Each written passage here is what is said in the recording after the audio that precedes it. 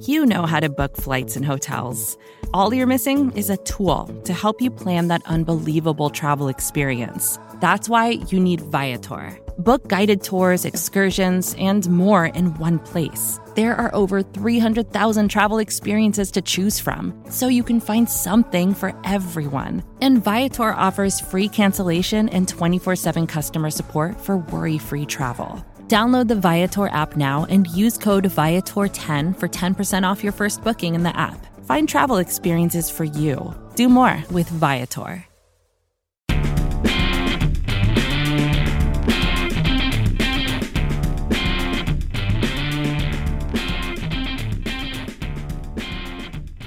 Hello, and welcome to the Big Blue Review Podcast. I am Dan Pizzuta, joined here by Chris Flum. Today, we are going to be just doing a quick look back and review position by position a little bit on the Giants offense from the 2018 season. Quickly just kind of overview the position, what happened, what we liked about the position, what we didn't like about the positions, and then at the end just going to give off some quick just suggestions of what improvements we would like to see on the offensive side of the ball. At the end of the week, we are going to do this same structure for the defense, but today we are going to look at the offense. So you ready to break that down, Chris? Yeah, we're doing maybe a little bit late, but we had other things to take care of before we get to this, like Senior Bowl, that sort of thing. Yeah, I think we're at a good point right now where I think we're far enough removed from the season that we can kind of have a pretty good step back. And now we're maybe far enough into the offseason where we can kind of figure out what offseason plans might start to look like. So that's kind of why we're doing this right now. And I mean, for this offense, I think before we break it down completely, we can just take a step back and look at what it was overall this year. So per Football Outsiders, the Giants were actually 13th in offensive DVOA in 2018. So they finished a lot better than they started. There was that stretch kind of right after the bye where they were, a little better. So they were only 15th in weighted DVOA. So that means they fell off a little bit at the tail end of the season, but they were 15th in passing offense.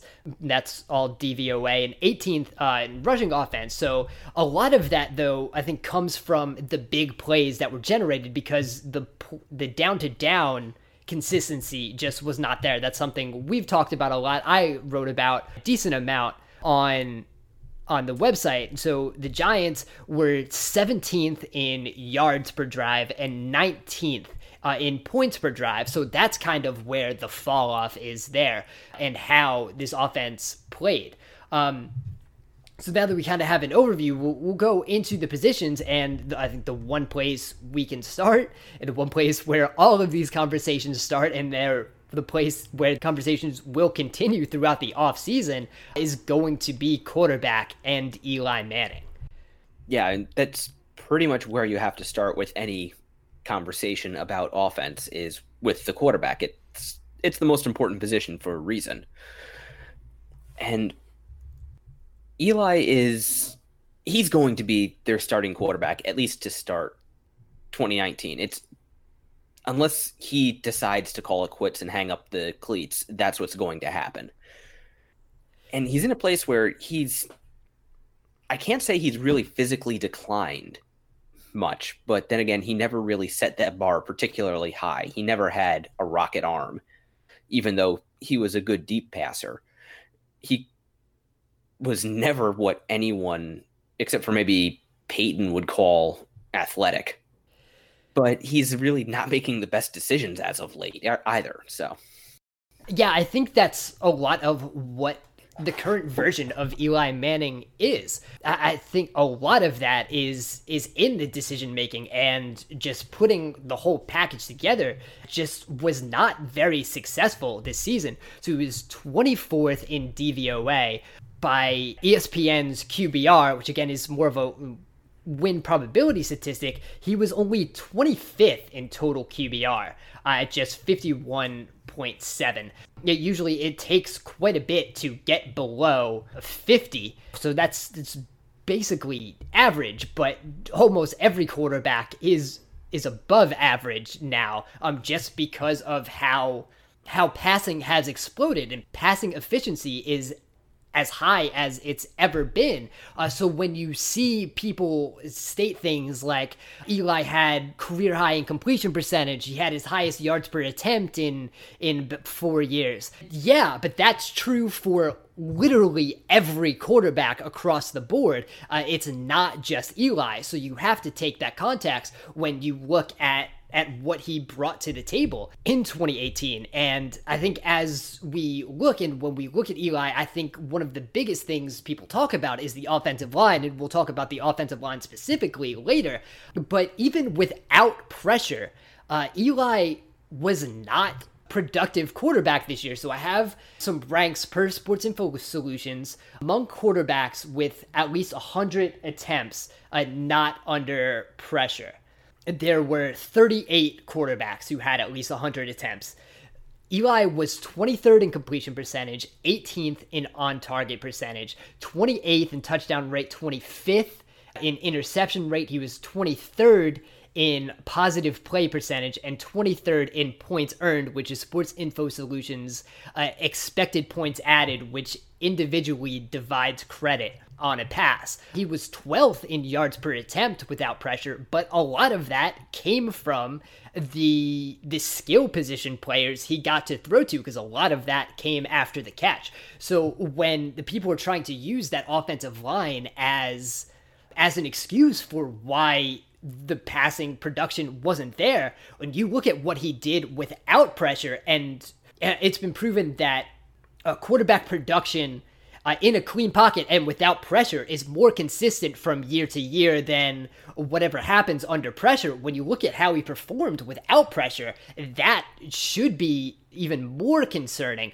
And that's something that should really shape what the Giants feel is going to be at the position going forward. Yeah, and we'll circle around back to that when we get to what we think they could do to improve, or what we think they should do to improve going forward. But last year, I think we saw some flashes of Eli Classic, like against the Carolina Panthers, when they just kind of threw caution to the wind and started airing the ball out. He looked a lot like a younger version of himself. We did see him play very efficiently, like against the Texans or in the last 2 weeks of the season, when they kind of reshuffled the offense to basically play around their limitations on the offensive line. But we only saw that really sparingly. We didn't see it consistently on a play in, play out, game in, game out basis. There were highs, which were impressive, but there were also a lot of lows, which were concerning.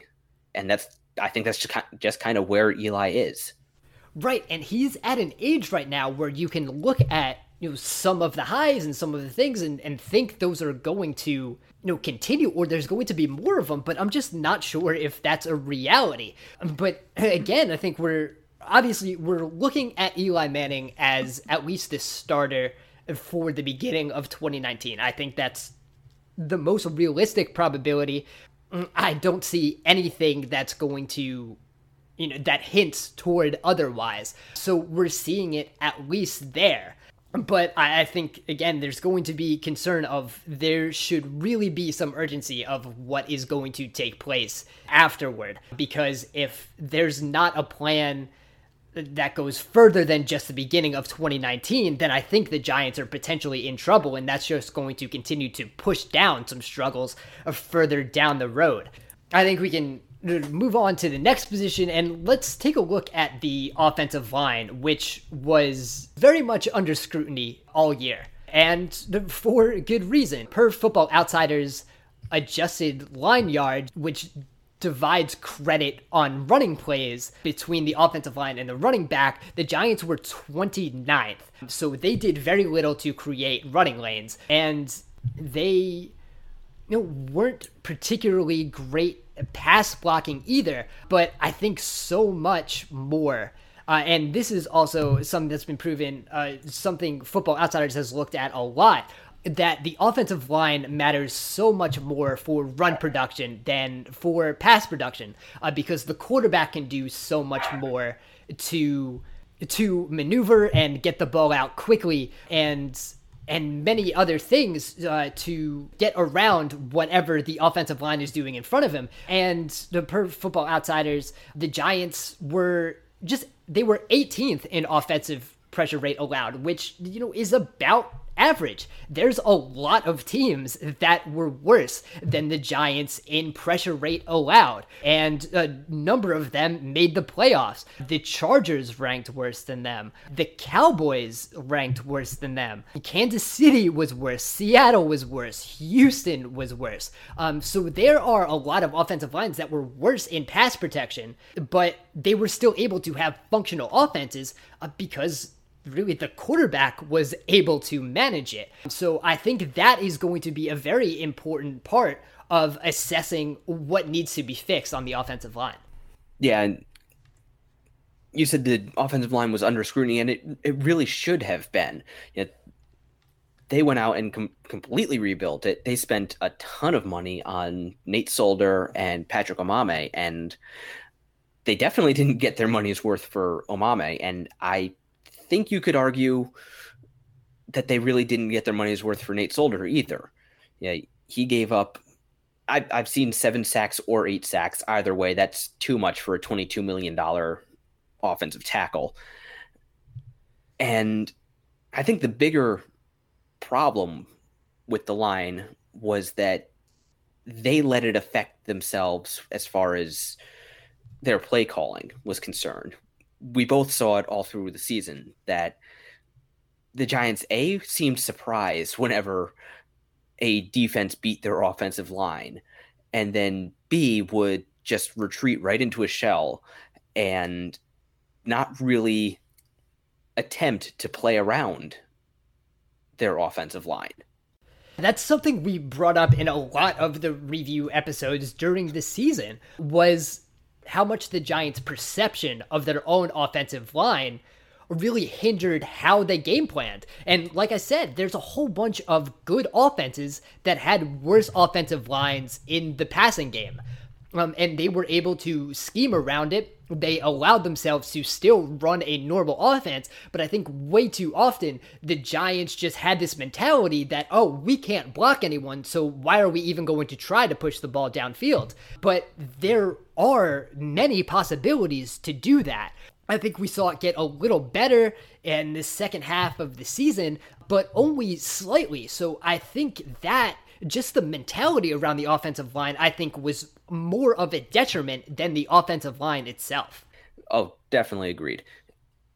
I think they've got a really good building block there in Will Hernandez. He was, I think it's fair to say, he was a beast, especially as the season wore on and he got more comfortable at the NFL level and dealing with NFL defensive linemen. But I think it's also fair to say that everywhere to his right, they've got a hole, or at least a decision to make for next year. Absolutely. Hernandez was really good. And so I took some Sports Info Solutions numbers, looked at offensive linemen with at least 400 snaps during the season. So these are how the Giants ranked in those areas. And Nate Solder ended up being, kind of an average tackle, which, is not what the Giants are paying for, but a big improvement on what he started the season as. So he finished 34th among 72 tackles with at least 400 snaps during the season. Chad Wheeler was a problem. Replaced Eric Flowers, was not much better. He was 51st out of 72. Sorry, this is all blown block percentage. So the percentage of their snaps that featured a blown block. So Wheeler was 51st of 72. Hernandez finished 14th of 62 guards. So for a rookie guard, that is really, really good. The only other rookie to be up there was Quentin Nelson, who was second among these guards. So for for Hernandez to be where he was, like right around David DeCastro, who's a very good guard also. But then you look at Jamon Brown, who was really pointed as someone who was kind of a turning point in the offense when he was claimed. But that really just was more narrative than his actual play. He was 51st among 62 guards with at least 400 snaps in blown block percentage. So his play was nowhere near just kind of the like savior of the offensive line crown he got during the second half of the season. And he's going to be a free agent. So I think when you look at that, that's something that is absolutely going to have to be assessed. Was his play something that was because he was playing on a new line, or is that just kind of his overall ability right now? And I'm not sure that's something the Giants should invest in if that's the case. And then you move over to centers. Spencer Pulley got the most time there. He was 21st of 40 centers with at least 400 snaps during the regular season. So again, outside of Hernandez, it was average at best to below average at a lot of other places across that offensive line. Yeah, I would say average at best at left tackle, and then below average to bad everywhere else. Pulley ranking 21st is still not great, considering there's only one center on the line. So that's really at 21 out of the top 32, not out of 64. Now, granted, there were obviously replacement centers who got significant snaps. Pulley was one of them. But yeah, not ideal there. No, not at all. And it's something, though, I said they don't have as much impact on the passing game. It's something the Giants are going to have to look at. There are some pieces that are going to have to be improved there. I mean, especially if they're going to try to be this run-heavy offense, which is going to be something I will continue to say should not be the case. But when you use the second overall pick on a running back, which we'll get to in a little bit, and you're going to run as often as they do, or try to run as often as they do, you need the offensive line in front to open up those lanes. But let's move on now to continue with the passing game. Let's look at wide receiver. I think from what they had, and what we kind of knew, I think the two big pieces in Odell Beckham Jr. and Sterling Shepard, it did exactly what they should have done. Odell was the best player on the field when he was on the field. The problem was he missed the last 4 games due to injury, so he only played 12 games, but still had 1,052 yards while missing 4 games. That is excellent. He was easily the best part of the offense while he was on the field, and that's just by value. Again, someone who is good in the passing game and has expected points added in the passing game, just going to be more efficient and more useful than whatever is happening on the ground. That's something we've talked about many times on this show. And then Shepard, he of course it continued to be good, and he was able to be moved from the slot to the outside. He had to play a little more on the outside once Beckham was out, but he ended up being very good there. He had a couple weeks where that wasn't the case, but I think when you're moving forward and you're looking at those two players as the top 2 receivers, I think you feel good about what they did and what they can do. And the big question mark, of course, is going to be what's going on at number 3. They kind of punted that going into the season, and then there was just a continued rotating cast of players who were there. It was Cody Latimer, who flashed at times, but was on IR for half the season. You had Jawill Davis, you had Benny Fowler, Corey Coleman.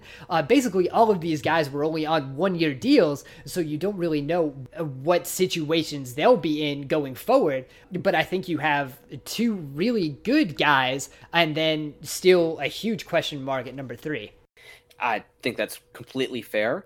You know, I'm honestly impressed that Odell had over even knowing how good he is, that he managed to have over 1,000 yards in 12 games, because for most of the first half, he was being used almost like a glorified possession receiver. Like the offense would get bogged down in the first two downs, and then just, we need a first down, throw it to Odell. And there was a game where the camera caught Pat Shurmur basically shouting, "Throw it deep."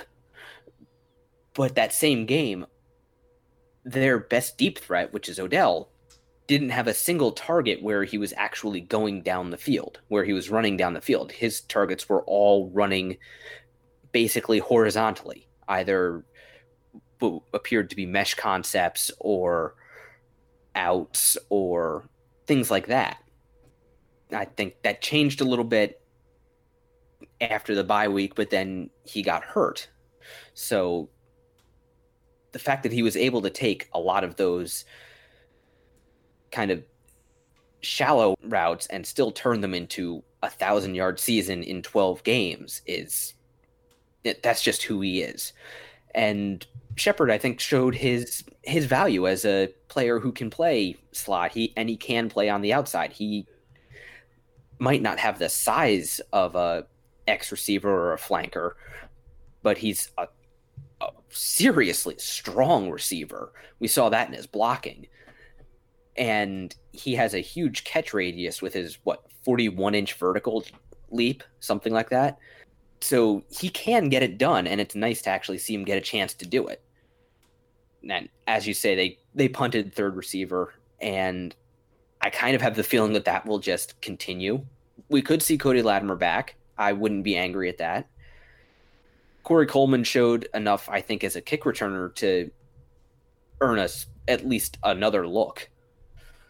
So he might get it. Personally, and I've been fairly vocal about this, I'd like to see them use a 2 tight end base package and basically use Evan Ingram as their third receiver. Well, that's a great transition. So let's talk about tight ends because again, I think we continue to see, when you look back on the production at tight end, you can't help but really think about Ingram's usage. It was a problem with Ben McAdoo in 2017, and I think it continued, especially in the beginning part of this season. So last year, Ingram was like the least efficient tight end. He was like the worst among tight ends in DVOA, which is Football Outsiders efficiency metric. He was just continually used on shallow crossing routes and not used up the seam. I think that is something that continued this year. Of course, he did have some injuries in the beginning of the year and was fighting those a little bit. So Ingram ended up finishing 19th this year among tight ends in DVOA. So that's a little better. He got used a little more like he should toward the end of the year, but I would still like to see more. So when you're looking at the tight end group, it just feels incomplete because there's so much more that could have been done. Oh, definitely. Yeah.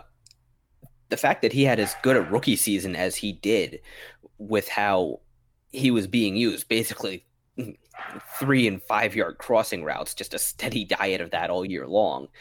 You have to wonder how good he could have been if they'd actually used him efficiently and gotten the most out of him. Yeah, maybe the same as how Washington uses Jordan Reed or Vernon Davis, or how this year San Francisco used Greg Kittle. But then we did start to see, especially after Odell got hurt at the end of this year, him get used a lot more like he should have. He started to get, again, moved around a little bit more. He played out of the backfield some. He actually got some touches in the run game, which was fun to see.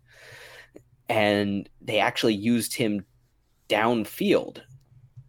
There was those 2 games directly after the bye week where they didn't even look at him until the fourth quarter, but he wound up coming up with huge catches down the field that basically put them in position to win those games.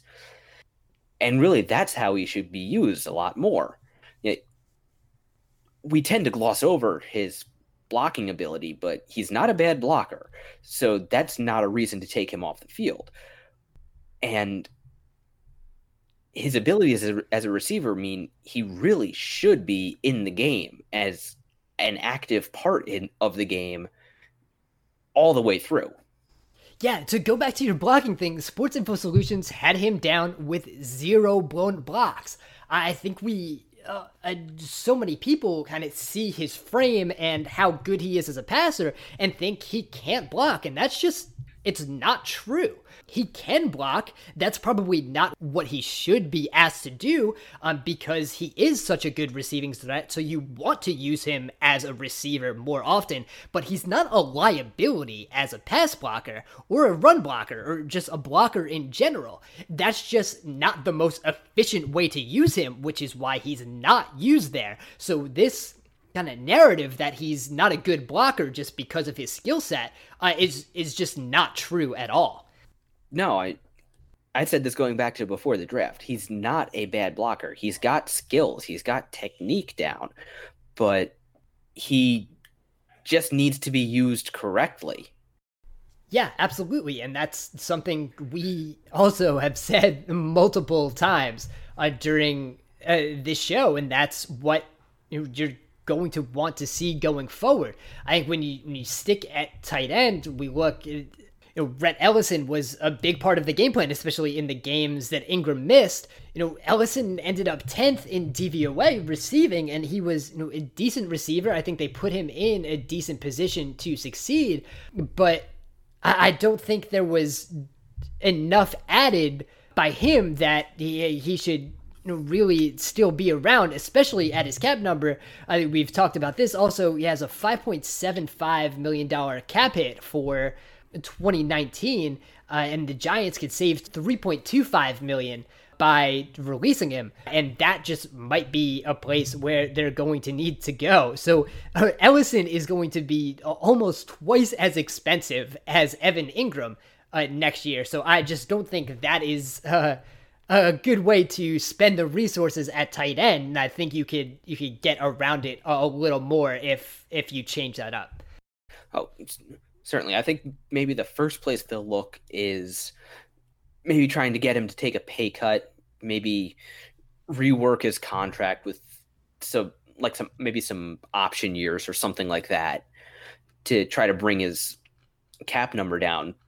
But this was something we brought up in our positional preview of the tight end draft class. The Giants cutting Ellison is, I think, a very real possibility, and it's an intriguing one, because there are some intriguing tight ends in this class.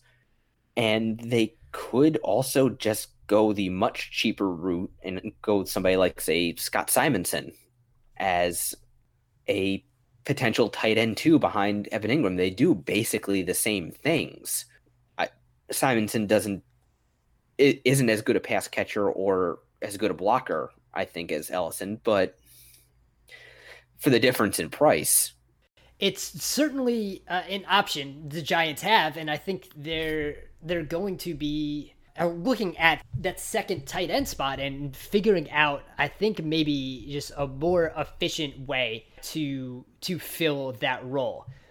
So as we move on, let's get to the final offensive position, and that is one the Giants put a lot of resources in and will continue to because of the decision they made in the draft, and that is running back, and with Saquon Barkley as the second overall pick. So again, I think we're just going to run through this. There are two very different ways to talk about Saquon Barkley. He was very good, arguably the best running back in the league this year. He was the best at breaking tackles. He created so much on his own, but putting him in the situation of the Giants with the bad offensive line and not a lot of opportunity to create on his own, it did not allow him to have his full skill set really shine. And that's part of the deal of taking a running back that high in the draft, is if you don't have this situation, really more than any other position, if you don't have that situation for him to succeed, he's not going to have the impact that you believe his skill set should allow him to have. And we saw that with the Giants. As good as Barkley was individually, the running game as a whole wasn't great. The offense as a whole wasn't great. The team as a whole wasn't great. And that all goes into it. And then to go on top of that, the way the Giants used Barkley wasn't ideal either. The amount of checkdowns he had in the passing game, the amount of runs they tried to have him just go between the tackles when that's not his or the offensive line's strength. So there were just many questionable decisions that went all around that I think continually have to factor in how you talk about Barkley. Yeah, I think a lot of the time the Giants playbook just read, get Barkley the ball and pray. Just pray that he could make 1, 2, 5 defenders miss in the backfield and turn what should have been just a bad decision and a play that was never going to go anywhere into something special. And he did that often enough to make them believe that that was a viable, sustainable way of playing offense. And we have gotten some blowback for saying that Odell is the Giants' best player and that there were issues, I think we could say somewhat diplomatically, with the Giants drafting Barkley. He is an excellent football player. He really is. If somebody wanted to say, like you did, that he was the best running back in the league, I don't know that I could argue that. He's absolutely right there with Ezekiel Elliott and Todd Gurley, and he does things physically that they just can't. And he's doing it in much, much worse situations. The Cowboys have unquestionably a better offensive line, and Sean McVay's ability to scheme Gurley into basically dream situations for a running back is something I think every offensive play caller could and should learn from, which is something I'm going to get to again in just a little bit. Yeah, that's true. But now I think if you continue to look at especially those two cases, the Cowboys were almost run heavy to their detriment. I think you saw in their game against Seattle, which we talked about, Seattle was run heavy to their detriment, not allowing the quarterback to do what he should do. The Cowboys offense was its best when Dak Prescott was very good. And you look at the Rams right now, the last 2 games of the regular season, they put CJ Anderson, who was taken off the street, had barely played in 2018, and he was running for 140 yards per game in the same situation as Gurley. You just saw them win the NFC Championship game when they rushed for like 2.9 yards per carry, and neither Gurley nor Anderson rushed for more than like 40 yards. So you can say that Barkley is the best running back in the league, which right now I think I fully agree with, but there's a cap on how important that is to an overall offense and winning in the NFL. Now, if we can switch to maybe using Barkley as a more efficient receiver, and if you look at that NFC Championship game and the impact Alvin Kamara had as a pass catcher, and we've brought him up as an example before of just catching balls past the line of scrimmage and scheming more open routes to the running back, that is fine. That is the way to use a running back in the modern NFL, but that's not the way Barkley was used. So unless they are going to adapt this offseason and use him more in that Kamara mold, then there's just only so much of a ceiling that matters in having the best running back in the league. Oh, yeah, and you've basically given a perfect segue, at least for me, into at least 2 of my suggestions to improve on offense. So do you want to go there? Yeah, let's just get into that. So we've recapped everything out. We'll maybe between maybe some possible players and just overall schemes and ideas of what we would like to see done during this offseason to improve the offense going into next season. So if that's a good transition for you, let's just go to what you have there. Yeah, my first two, and I think they pretty much go hand in hand, is that the Giants offense needs to use its players more efficiently. They don't need more skill position players or better skill position players. They have an embarrassment of riches right now between Odell and Barkley and Engram and Shepard. That's not even filling out the fifth spot. And they've got more than most teams have. They're, I would say, top 3 in terms of offensive skill position players and just threats and weapons. They need to learn how to use them. They need to get Odell running down the field and put him in position where he can have those explosive plays.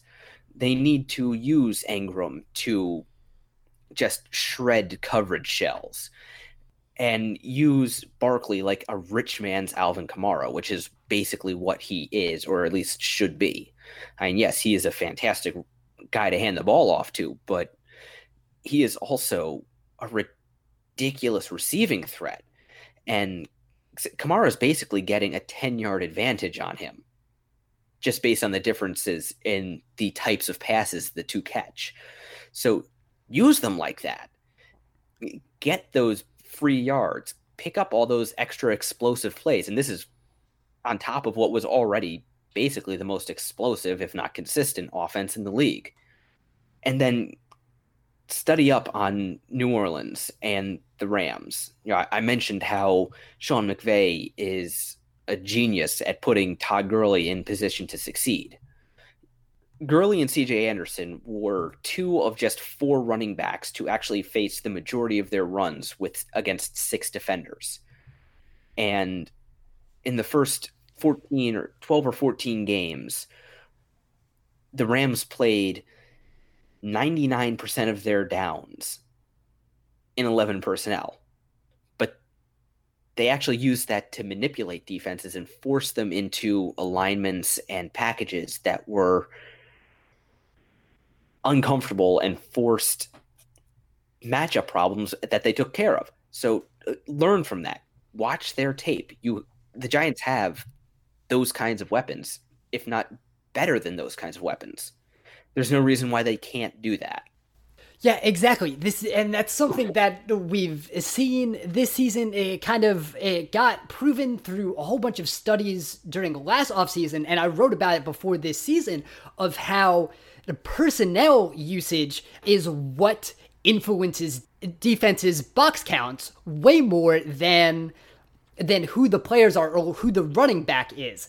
If you're spread in 11 personnel or you have 4 wide receivers on the field, the defense is not going to stack the box. That is when you run the ball. When you are tight and you have 2 or 3 tight ends on the field and they're all tight on the line and it looks like you're going to run, that's when the defense stacks the box and that's when they're able to stop the run. So these box counts are very much controlled by the offense, and that's something I don't think the Giants have learned themselves, but that's something a lot of the smart teams in the league have started to figure out. If you can spread the field to run, then that's when running is its most efficient.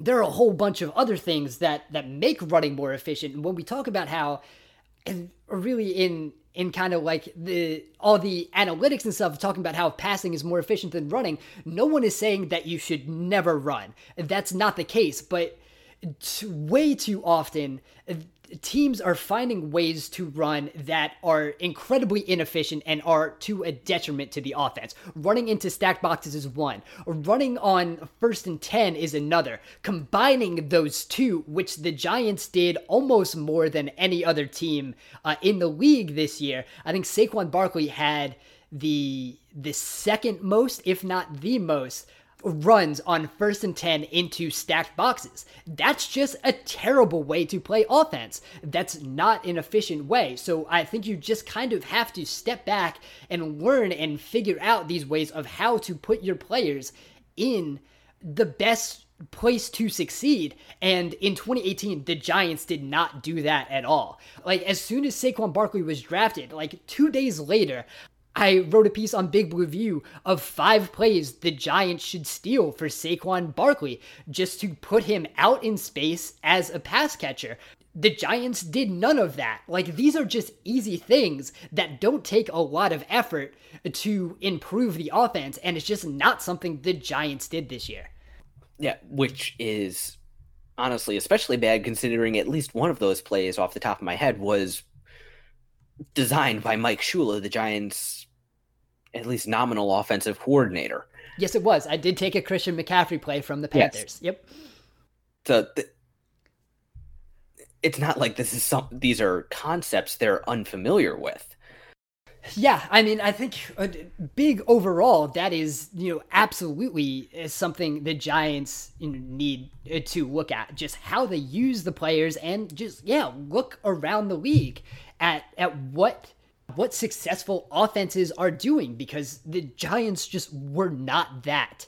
They just weren't that in 2018. As much as I will cite DVOA in those things, I think that 13th ranking it's very suspect, and there are a bunch of reasons to why that was the case, but I don't think that's going to be especially predictive. I did write right after the season of looking at why that might have been the case, of why the Giants were so high in DVOA when the offense just wasn't great. Yeah, why it certainly did not feel that way. And there were a bunch of things. Just the big play rate was so high, and that is not always going to be sustainable when the down-to-down consistency wasn't there. They were very good early in the year picking up first downs on first and second down, which is another thing the Giants need to look at, and another thing they didn't do well in the second half of the season. Don't play for manageable third down. Get a first down on first or second down, and that's the easiest way to move the ball. Playing for a manageable third down is playing yourself into a detriment on first and second down, and they did that very often. And that's kind of part of the run mentality. We're going to run on second and 10 to set up a third and short, but that doesn't always work. The best way to convert on third down is to not face it. That's another lesson I think the Giants really need to learn. So I think when we go forward, if we look at some of these overall, just the specific positions, I think there absolutely has to be a plan in place at quarterback. And when you look at this draft class right now, it's kind of, if you're not taking someone at 6, there might not be someone worth taking. But I think you seriously have to consider that at 6, whether that's Dwayne Haskins, whether that's Kyler Murray, who I know I am personally going to be higher on than the Giants are because he's only 5'10", which is a dumb reason to not be high on a quarterback. You'll continue to hear me say that throughout the offseason. And that plan, I think it needs to be at place. Waiting for 2020 and hoping that quarterback class is as good as people think it might be, that doesn't feel like a good plan to me, because you never know.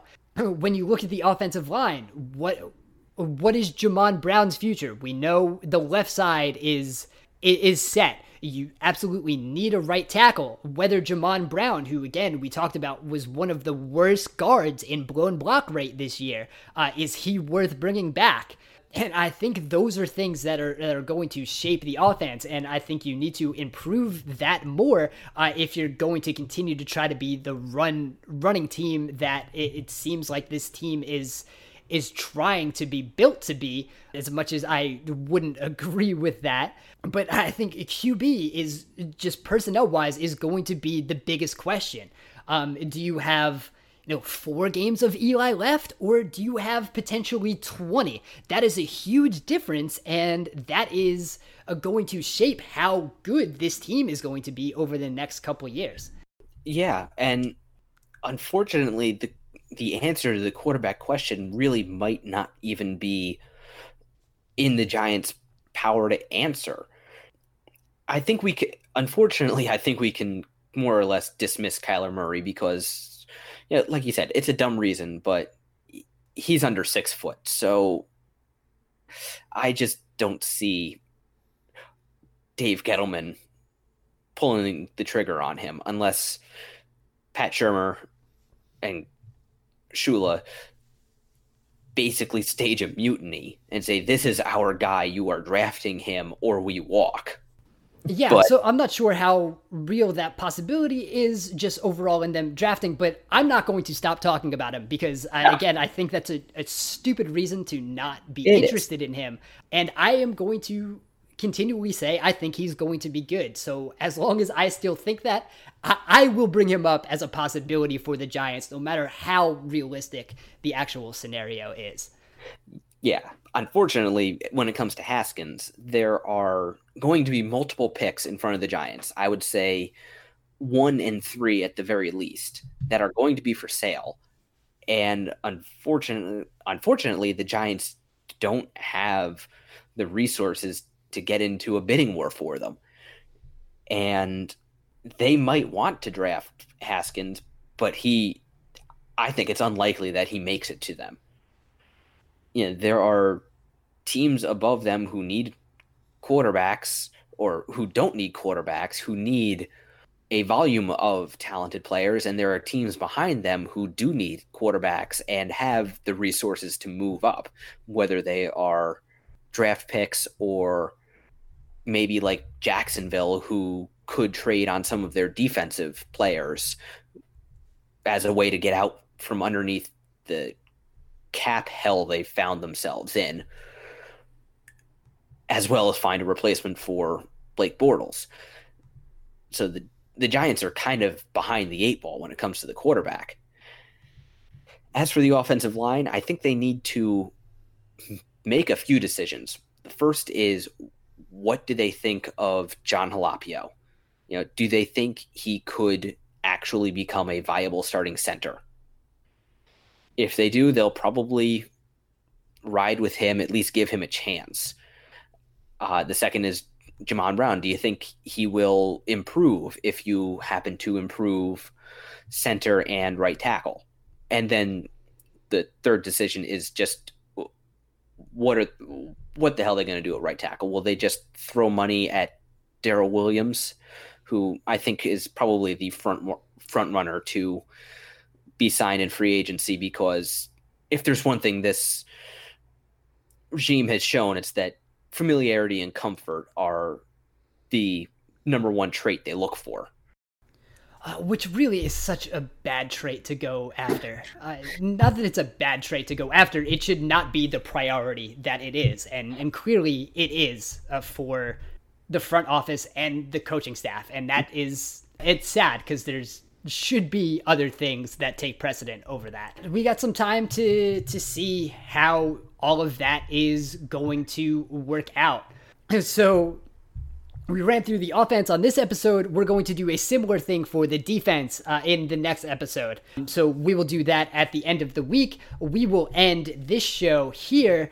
So you can subscribe to this podcast wherever you get your podcasts. Please rate and review if you have not. You can follow our work at bigblueview.com. Follow Big Blue View on Twitter at Big Blue View. Follow us on Instagram at big_blue_view.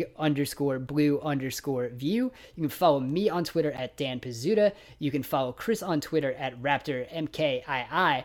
Thank you guys for listening, and we will talk to you again soon.